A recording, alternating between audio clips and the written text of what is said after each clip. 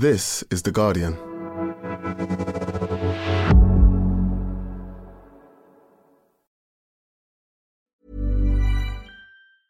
Tired of ads barging into your favorite news podcasts? Good news. Ad-free listening is available on Amazon Music for all the music plus top podcasts included with your Prime membership. Stay up to date on everything newsworthy by downloading the Amazon Music app for free or go to amazon.com/news ad free. That's amazon.com/news ad free to catch up on the latest episodes without the ads. Science Weekly is supported by BetterHelp. Here's a question. If you had an extra hour in your day, what would you do with it? Watch TV? Read a book? Meet up with a friend? Maybe a little nap? A lot of us spend our lives wishing we had more time. But for what? Perhaps to best answer that, you need to work out what's truly important to you, then make that a priority. Therapy can help you work out what's most important to you. It isn't just for those who've unfortunately experienced trauma in their lives. Therapy can be helpful for learning positive coping skills and for setting boundaries. It can empower you to be the best version of yourself. If you're thinking of starting therapy, give BetterHelp a try. It's entirely online and designed to be convenient, flexible, and suited to your schedule.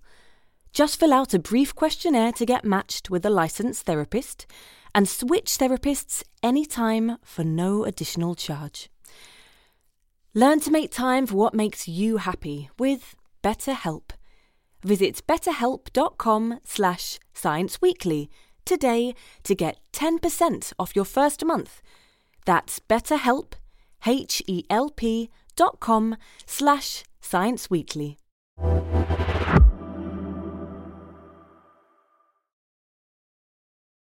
Hi, Ian here. We're on a break here at Science Weekly, but we'll be back with a new episode for you on Tuesday. For now, we're revisiting an episode from March, where I got to speak to Scotland's Astronomer Royal, Catherine Haymans, about her experience of long COVID and how she's found resilience in the face of a life-changing illness. I also heard from Danny Altman about what we've discovered about long COVID so far. It was a fascinating and moving episode for me to make, and so I hope you enjoy listening to it again. See you on Tuesday.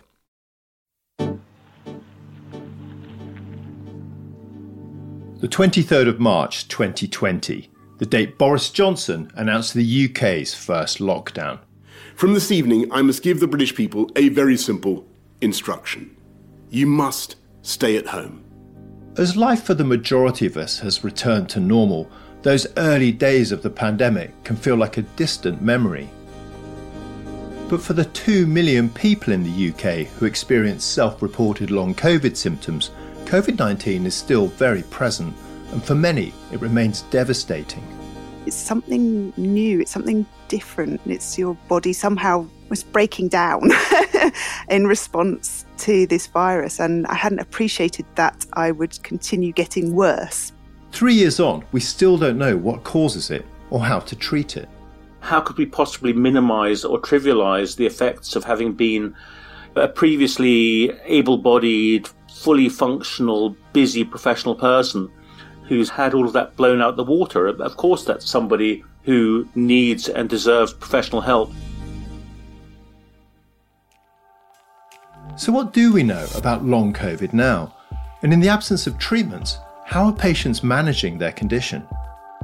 I'm The Guardian's science editor, Ian Sample, and this is Science Weekly.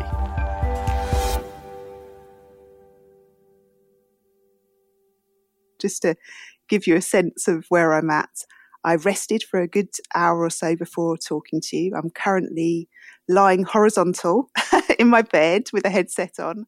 That's Professor Catherine Haymans. She's an astrophysicist, the Astronomer Royal for Scotland, and she has long COVID. I've got my eyes closed so I can completely concentrate on what we're talking about. And after our conversation, I'll rest for another couple of hours. And if I do all of that, then I will be able to sound completely happy and healthy and my normal self while I'm talking to you.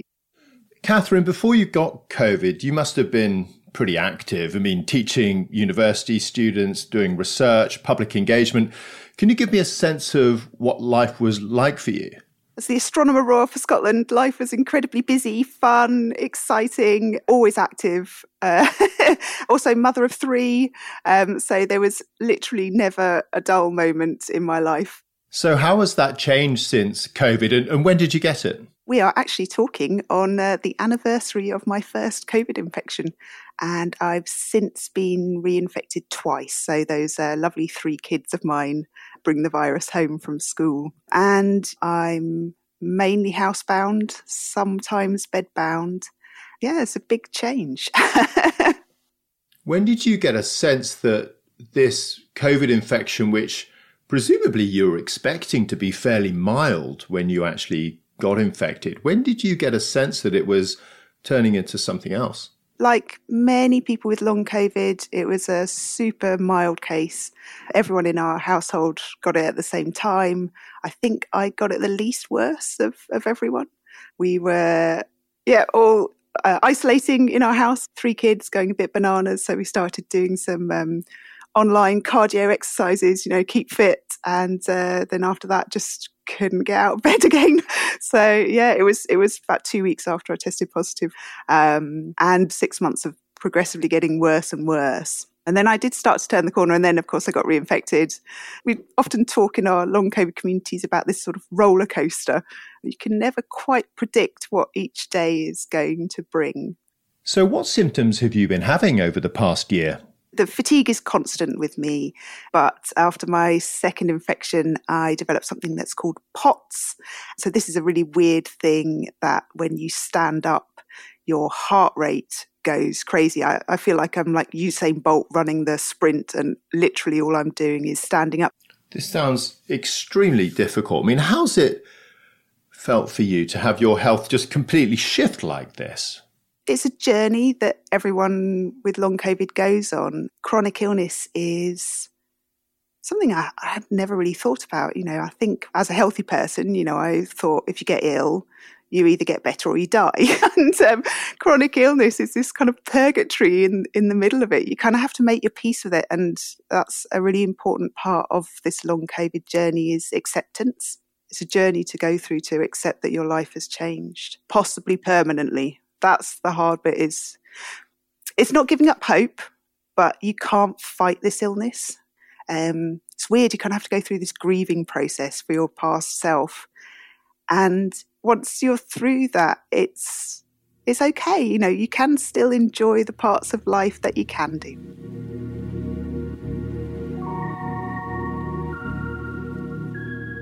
How did you first go about trying to get treatments or support for yourself? GP is obviously everyone's first port of call. I won't be unusual as a long COVID patient to have met a GP who told me to just push a little bit more, do a little bit more each day, and I'd get back to my normal self.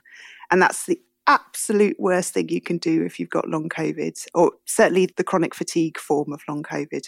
And the best advice out there actually is coming from the wonderful ME community, so myalgic encephalitis. They've been suffering with chronic fatigue, some of them for decades. And the best advice for them is something called pacing.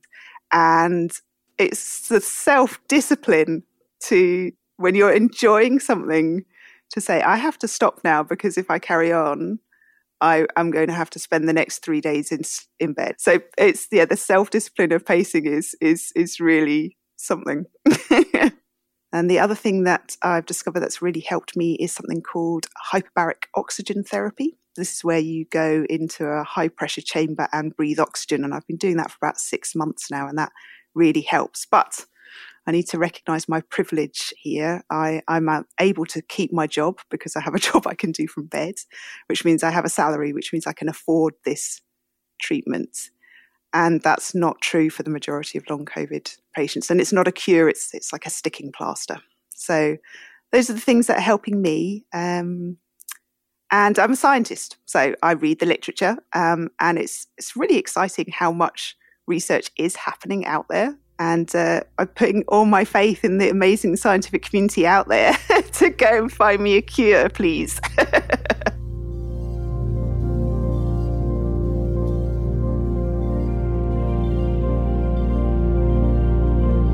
So I'm Danny Altman. I'm Professor of Immunology at Imperial College London. When the pandemic came along, we pivoted our lab to COVID research, and somewhere in the midst of that, we became very strongly aware of long COVID and have quite a large long COVID research program as well, including a study called WILCO, which stands for Working Out the Immunology of Long COVID. We've just heard from Catherine about her experience of long COVID. What are the main symptoms that people with the condition report? So people talk about 200 or more symptoms, but the central ones, I guess, are the ones that we've all heard about over and over again. Breathlessness, wheezing, chest pains, brain fog, other neurocognitive problems, and just a sense that their exercise tolerance has gone away and that they're very rapidly fatigued. And your specialism is obviously the immune system, so maybe that's a good place to start. What do we know so far about the role of the immune system in long COVID? We do start with the assumption that there's an immunology story to tell here, and people are keen on various different hypotheses. One that I think has some traction in some of the long COVID support groups is that people dealt poorly with the virus during their acute attack and either didn't respond to it adequately and have persistent virus still on board, if you like, a persistent reservoir. Another idea perhaps is that they responded to it excessively and have a kind of excessive inflammatory response on board. And there's certainly some evidence in support of either of those things. There's quite good evidence in at least some people that one of the things that might have happened to them during their acute attack is that they reactivated viruses that they had in their body. So most of us on planet Earth go around, for example, with Epstein-Barr virus in our cells as a latent infection. And people will know it as the thing that causes glandular fever. So there's an idea out there that certainly applies to some people that when you get your acute COVID infection, you're reactivating your Epstein-Barr virus and almost kind of giving yourself a bout of glandular fever. And then the last one I want to kind of throw into the mix is that we know that some viruses, including this one, can really mess with your immune regulation and induce new autoimmunity. So, attack of your body's tissues, a bit like one sees in something like arthritis or lupus. And I know there are other theories out there too, like COVID causing microclots in the blood. But are there any biomarkers that shed light on who has which mechanism or bunch of mechanisms going on in their body?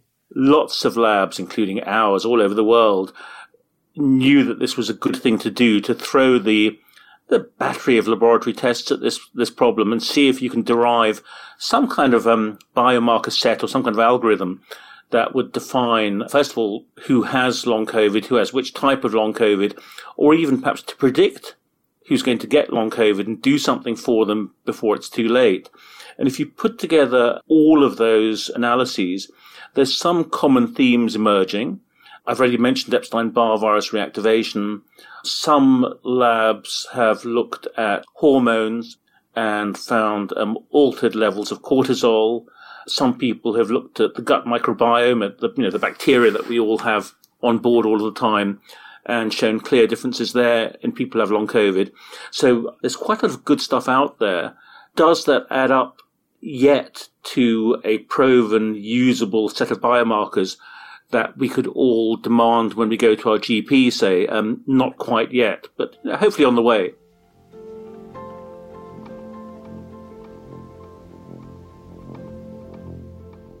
When you look across, the trials being done and the research being carried out, do you see potentially promising treatments in the pipeline? I see quite a lot of effort out there. There are, if you go to the clinical trials website, the portal, there are an awful lot of trials in progress. Probably the largest group are the group of trials to do with the premise that, at least for a subset of people with long COVID, it might be because they haven't cleared their virus and have a persistent reservoir of SARS-CoV-2 on board. Therefore, if we could treat them either with antivirals or with monoclonal antibodies, or with vaccination, maybe they'd get rid of that reservoir and get better. Meanwhile, there are trials on antihistamines, anticoagulation. I guess I do feel fairly optimistic that in the next, 6 to 12 months, there will be some useful answers. I don't feel confident yet there'll be a catch-all answer that helps everyone, but I think, we're on the way. When we spoke to Catherine, she mentioned how the ME/CFS community had been really helpful in her journey in learning how to manage long COVID. Is that something scientists are exploring as well, the sort of management techniques that can be brought in, while we're waiting for a treatment? Yes, absolutely. I mean, this is obviously a little bit outside of my expertise, but when I talk about that long list of clinical trials that are underway and recruiting and have ethics, many of those are not just for medicines in the traditional sense of the word. They're for therapeutic approaches, behavioral approaches.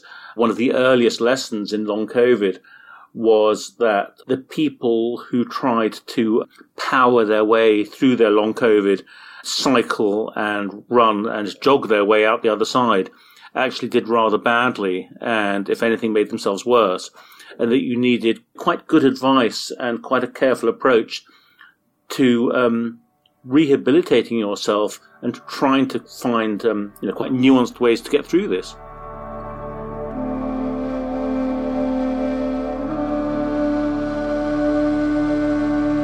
So I have the most amazing spreadsheet. I'm a data scientist, so I data scienced myself. So I have a year worth of data now where I've documented sort of what sort of activities I'm doing every hour, how much I do. There is a wonderful app called Visible, which has been developed by long COVID patients in Silicon Valley, because there are lots of people who have long COVID who used to have very exciting jobs. So these are app developers who developed this app where you can track your symptoms each day. And I think anyone with long COVID out there, try the Visible app, because it will allow you to see what you've done that's changed your health the next day, and that can help you rebalance. And before we let you go, Catherine, I'm interested in what your view of your own future is, if you like. I mean, do you sort of have in your mind, are you sort of framing it and thinking of this as, look, this is going to be a long recovery? Or are you thinking really the future is one giant question mark? So, as I've said quite often, I'm very privileged that I have a job. And I'm very lucky because I'm an astronomer, so I get to, look up at the night sky and it's always there and I can always enjoy it, even from my bed. And I have an amazing support network. And if this is me, if this is what my life is going to be, then I've had to come to the point now after a year of this of accepting that, because I can't fight against it. I mean, I'm a relative newbie in the long COVID world. I've had this for a year, but there are long haulers who were first wave who have been living with this for 3 years. And it's a roller coaster, very up and down. But that doesn't mean I've lost hope. I am watching the scientific community very closely. And I am willing to take part in any trial that's out there to help move this forward, as I think the majority of long COVID patients are. We're all very happy to be experimented on because we want to find a cure. A huge thanks to Professors Catherine Heymans and Danny Altman. We've put a link to The Guardian's long COVID coverage on the podcast webpage at theguardian.com. And that's it for today. This episode was produced by Madeline Finlay. The sound designer was Tony Onochukwu. The executive producer was Ellie Bury. We'll be back on Tuesday. See you then.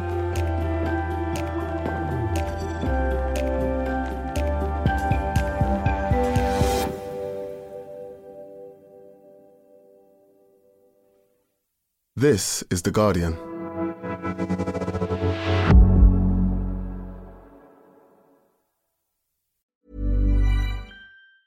Tired of ads barging into your favorite news podcasts? Good news. Ad-free listening is available on Amazon Music for all the music plus top podcasts included with your Prime membership. Stay up to date on everything newsworthy by downloading the Amazon Music app for free or go to amazon.com/news ad free. That's amazon.com/news ad free to catch up on the latest episodes without the ads. Hi, I'm Kara Berry, host of Everyone's Business But Mine, and I am an all-inclusive addict. Enter Club Med, the best all-inclusive for you and your family.